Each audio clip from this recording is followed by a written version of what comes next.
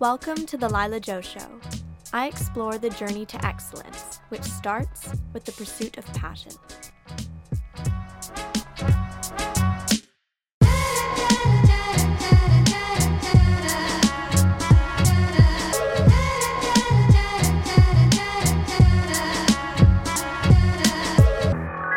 Hi everyone, welcome back to the show and welcome to my episode with Molly Wills. I have been so excited to get this podcast out because Molly's story is what this show is all about. It's about pursuing your true passion. Molly left what she thought was her dream job at Ralph Lauren to pursue her true passion, which is empowering young girls to be bold and fearless in pursuing their passions. Molly is the sweetest human being, and I just think that her story is so inspiring, and I can't wait for you to hear our conversation about how she came to this point in her life where she is so fulfilled and happy and doing something that she absolutely loves. Without further ado, let's get into part one of Molly Wills.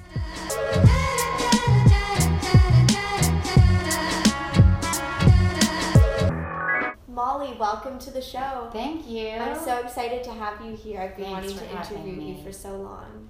Thank you. I'm happy to be here. Good. So, you know I'm an athlete, and we've Yep. done a SoulCycle class, so I know that Yeah. you like to work out too. I do. And I structure my interviews like workouts. So we start off with a warm-up, then we Yep. have a longer period of higher intensity questioning before the cool down to finish. Love it. Are you ready for the workout? I'm ready. So warm up, New York City or the Hamptons? New York City. Even though we're in the Hamptons right now? I would, like for good, Yeah, anything. I would say Hamptons. Hamptons? Yeah. That just came out too If quickly. it could be summer all year For long. correct. Okay, Correct. gotcha. Yes. Cozy night in or crazy night out? Cozy night in. Me too. What is your soul food? Chicken parm. Ooh, nice. Mm. What is the last thing that made you laugh? My brother. He just makes fun of me when I'm like cheering for sports, and I was watching the British Open earlier before I came here, and I said something dumb, and he just has a way to make me laugh. Nice. Yeah.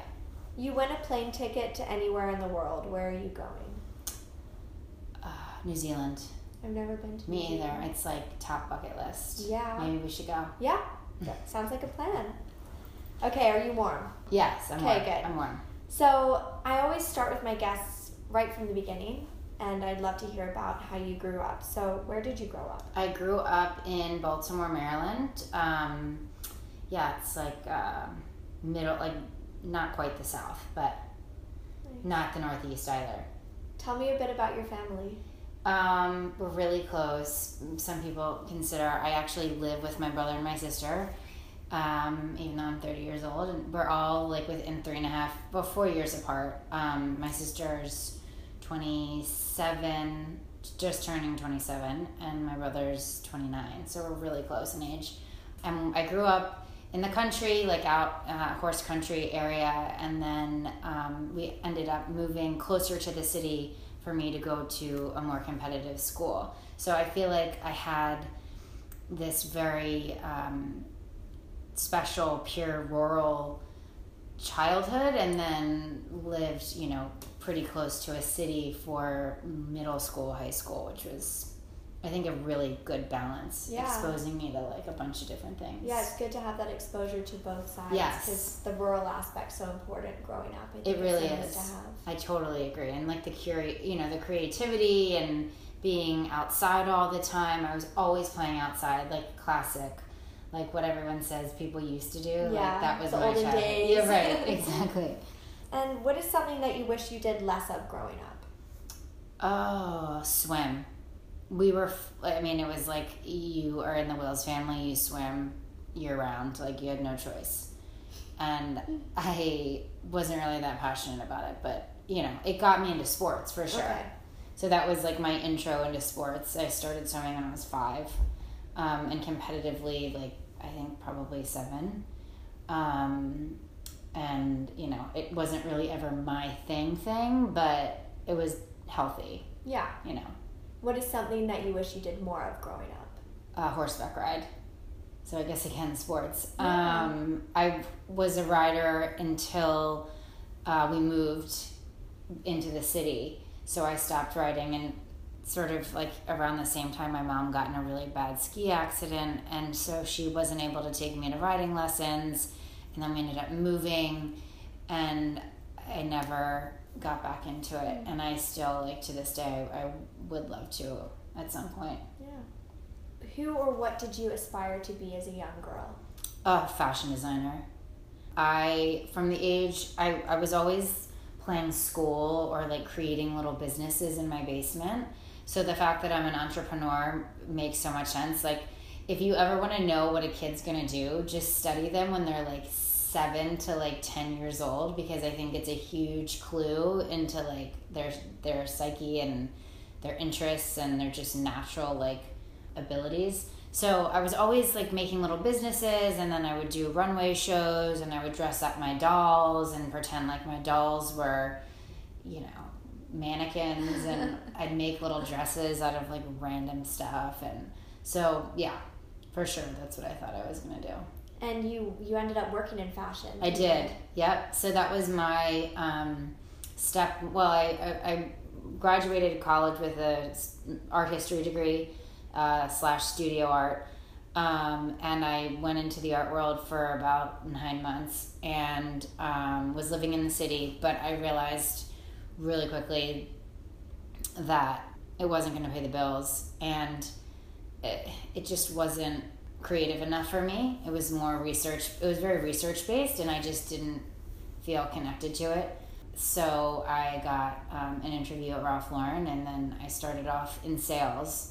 And then sort of worked my way into all of these different departments at Ralph, which was amazing because I was exposed to a lot of different things and, you know, elements of the business.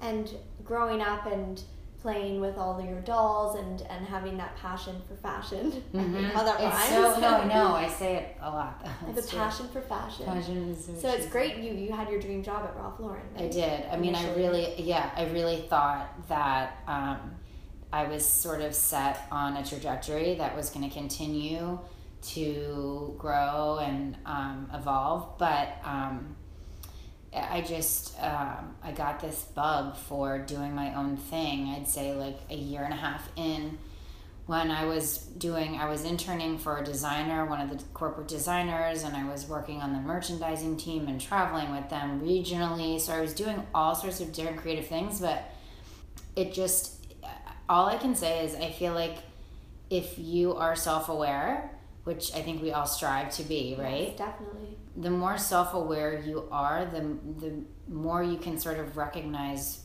if what you're doing is right or wrong. Do you know what I'm saying? Yeah. Like if it makes sense, if it feels right, not to be like super cheesy, but I wasn't feeling connected to what I was doing at Ralph Lauren, and so I just sort of went on this quest to like brainstorm, if I could do anything, what would I do? And so the Waverly Project started to come from that, from writing a lot and studying culture and just observing, and also thinking about like what I would do if I could do anything. And I bet you were surprised because that was your dream job. It right? was. 100%. Like when I was 14 years old, I came up with a golf line, Miss Golf, which I still have like my portfolio of. Oh, I love it. And I like have like, you know, I don't know, 75 sketches of what I think would be a really clever, it's basically like Tory Burch sport. Yeah. That was my whole concept. Like, wow. More chic, sporty clothing that could be on and off Athleisure. the field. Yeah, athleisure, but with a preppy sort of more minimalist-y. Okay. Clean cut. Less like Nike and more designer. Okay. Esque, right? But anyway, so when I got my job at Ralph, and I was working on the RLX label, which was more ski resort wear, but I was like right down the hall from the golf designers. So my whole like thought process was, okay, I'll work here, I'll get a job, you know, I'll get a full-time position in design, and then maybe make my way into golf design. But that, you know, I left before that happened. So you had your plan, and then I had the plan, but a surprise came along. Yeah, so when I think back, it was something that was so much bigger than myself that gave me courage to leave, because like we're saying, like I had this plan and it seemed like it was totally in line with like what I had always wanted, even from like, you know, from a young age. But I found myself, I went to Nantucket for the summer with Ralph Lauren, and I was doing a bunch of babysitting while I was there for families that I knew, and they all were girls. And so I was sort of taking them on these field trips to kind of make it a little more interesting and less, you know, less like a babysitting job. Yeah. So I was creating like a more of a dynamic experience for them. And it just started to like get my wheels turning. And I started to recognize like how they were responding to it, and they were asking me all these questions, and it was it just came really naturally to me, like just creating these experiences and then responding to the girls, and it just really lit something inside of me. I can't explain it. While I was like at the store in town, I would be like sketching in the back and like creating all these different models, and like what would I do and how would I set this up and who would I go to first? Would I move out of the city? So I kept, you know, I created like a mini business plan that summer in Nantucket. Wow. And came back, and I was talking to a few of my mentors on the phone, and I, you know, they said, you need to pursue this. I really think that there's something here. I think the culture needs something like this. I think you're responding to something that's in the air, and maybe, you know, there really is something to it. So I called my boss when I got back from Nantucket, and I just quit my job. Was that scary? It was, like, obviously it's been a while, so I can't really remember. I do remember I hung up the phone, and I'd never felt more free in my life. Wow. I knew as soon as I had that conversation, we parted, you know, on great terms. It was such a surprise to my team, you know, that I wasn't staying on.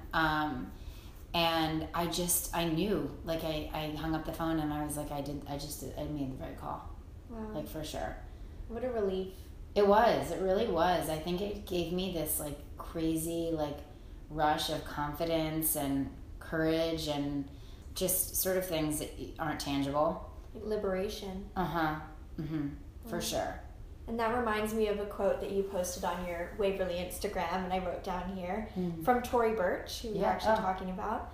If it's not scary, or if your heart doesn't race, you're not dreaming big enough. Embrace your ambitions. And I think that's the perfect example of what you did. 100%. And I really, like, that's sort of one of my mission statements, I would say. I'm constantly trying to push myself and do things that don't come super easily, or maybe a goal that sounds or seems crazy lofty. I'm not afraid of any of that stuff. And I have fears in other ways. I don't have business risky fears. I have other ones that are just as unfortunate. But it's something that I'm constantly pursuing, is trying to reach new limits. I think it's just the most exciting thing you can do in life, is to push yourself and see where your passions and your potential takes you. Because I really believe that every single human being has an infinite amount of potential, and you just have to be willing to step out and find it and connect with it, you know, on a daily basis. It's not like you just arrive, you know, I don't think, personally. Yeah, it's an everyday journey, right? It's an everyday pursuit. Yeah. Correct. You're listening to The Lila Joe Show. Have you always had that confidence? That courage to do this is one of my good friend's husbands just said this to me the other day, and I was like, oh my God, that's such a great way of articulating. He said that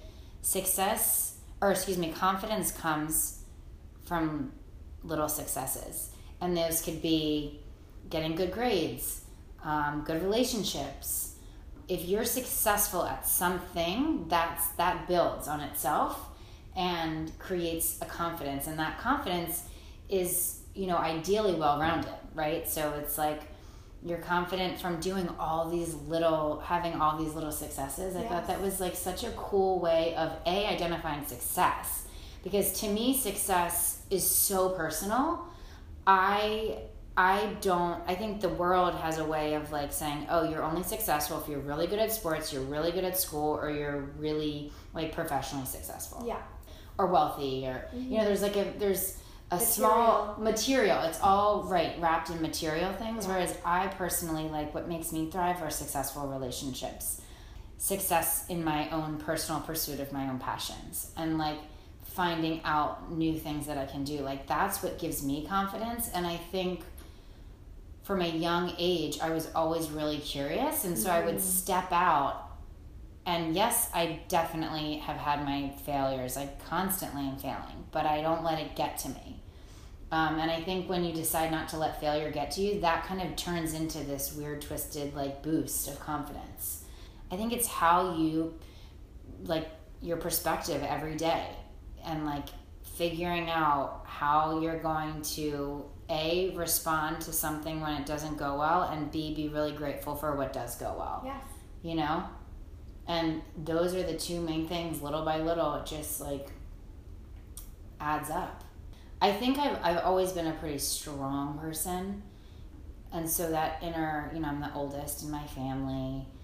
And I have a great relationship with both of my parents. And I've always been, like, I've always known I've been loved and adored. So I've had a great foundation. I think that's really important, obviously. But yeah, I think that it's everyone can grow in their confidence. It's just a matter of your perspective. And can you give an example of something that you've overcome in the past that at the time was devastating or a huge obstacle for you, but now you look back on it as a blessing in disguise? Yeah. Oh my gosh, so many. The one thing, when I started Waverly, I had a handful of people that I thought were going to support me. They had daughters, they had, resources to sign their daughters up, but it was interesting. I would say half of the people that I thought were going to support me didn't. For whatever reason, they were busy, and half were like 5 people out of 10. When I started, I was going to just a few families and was like banking on them signing up because that was paying my bills. And I was shocked because there were a few families that I was really close with, and they just, for whatever reason, were not signing their daughters up. And it sounds so silly, but it was a major blow for me. Like, I was really discouraged. And I would say that momentum of, like, getting people to sign up, and then for whatever reason, my return rates not being as strong as they were like a couple months before, that push and pull back and forth for the last 5 years has been crazy hard. I think I've come out, I'm still in business, right? So I have a faith now that it's going to continue more than ever. And I think that if it had been easy, and I would never have, had to, like, go through that discouragement process, or is anyone going to sign up? Am I going to get anyone to come to this event? That feeling of not knowing has strengthened me so much that now I feel like I could start any business I want, because Waverly is not even like a material, tangible product. It's like I'm selling character and experience, and that's really hard to market and get people to show up for. So it's had its moments of discouragement for sure, but I'm so grateful that I've struggled, year after year to, like, really prove myself, because now I do feel like there is a faith that's very deep rooted at this point. It'll be 7 years in October.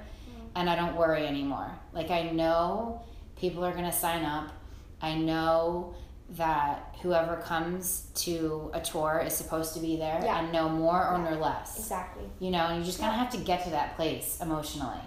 Yeah, I completely agree with that, and I think everything happens for a reason, and I say that a lot on this podcast, but those who are in your life are supposed to be there. 1,000%. If they're not there, they're not supposed to be there, and it's for the best. Totally. Right? 1,000%. I'm a huge believer in that. But this has taught me, too, not to focus on who's not there. Yeah. Right? Focus on who's there. Yeah, be grateful for them, too. Correct. Yeah. Correct.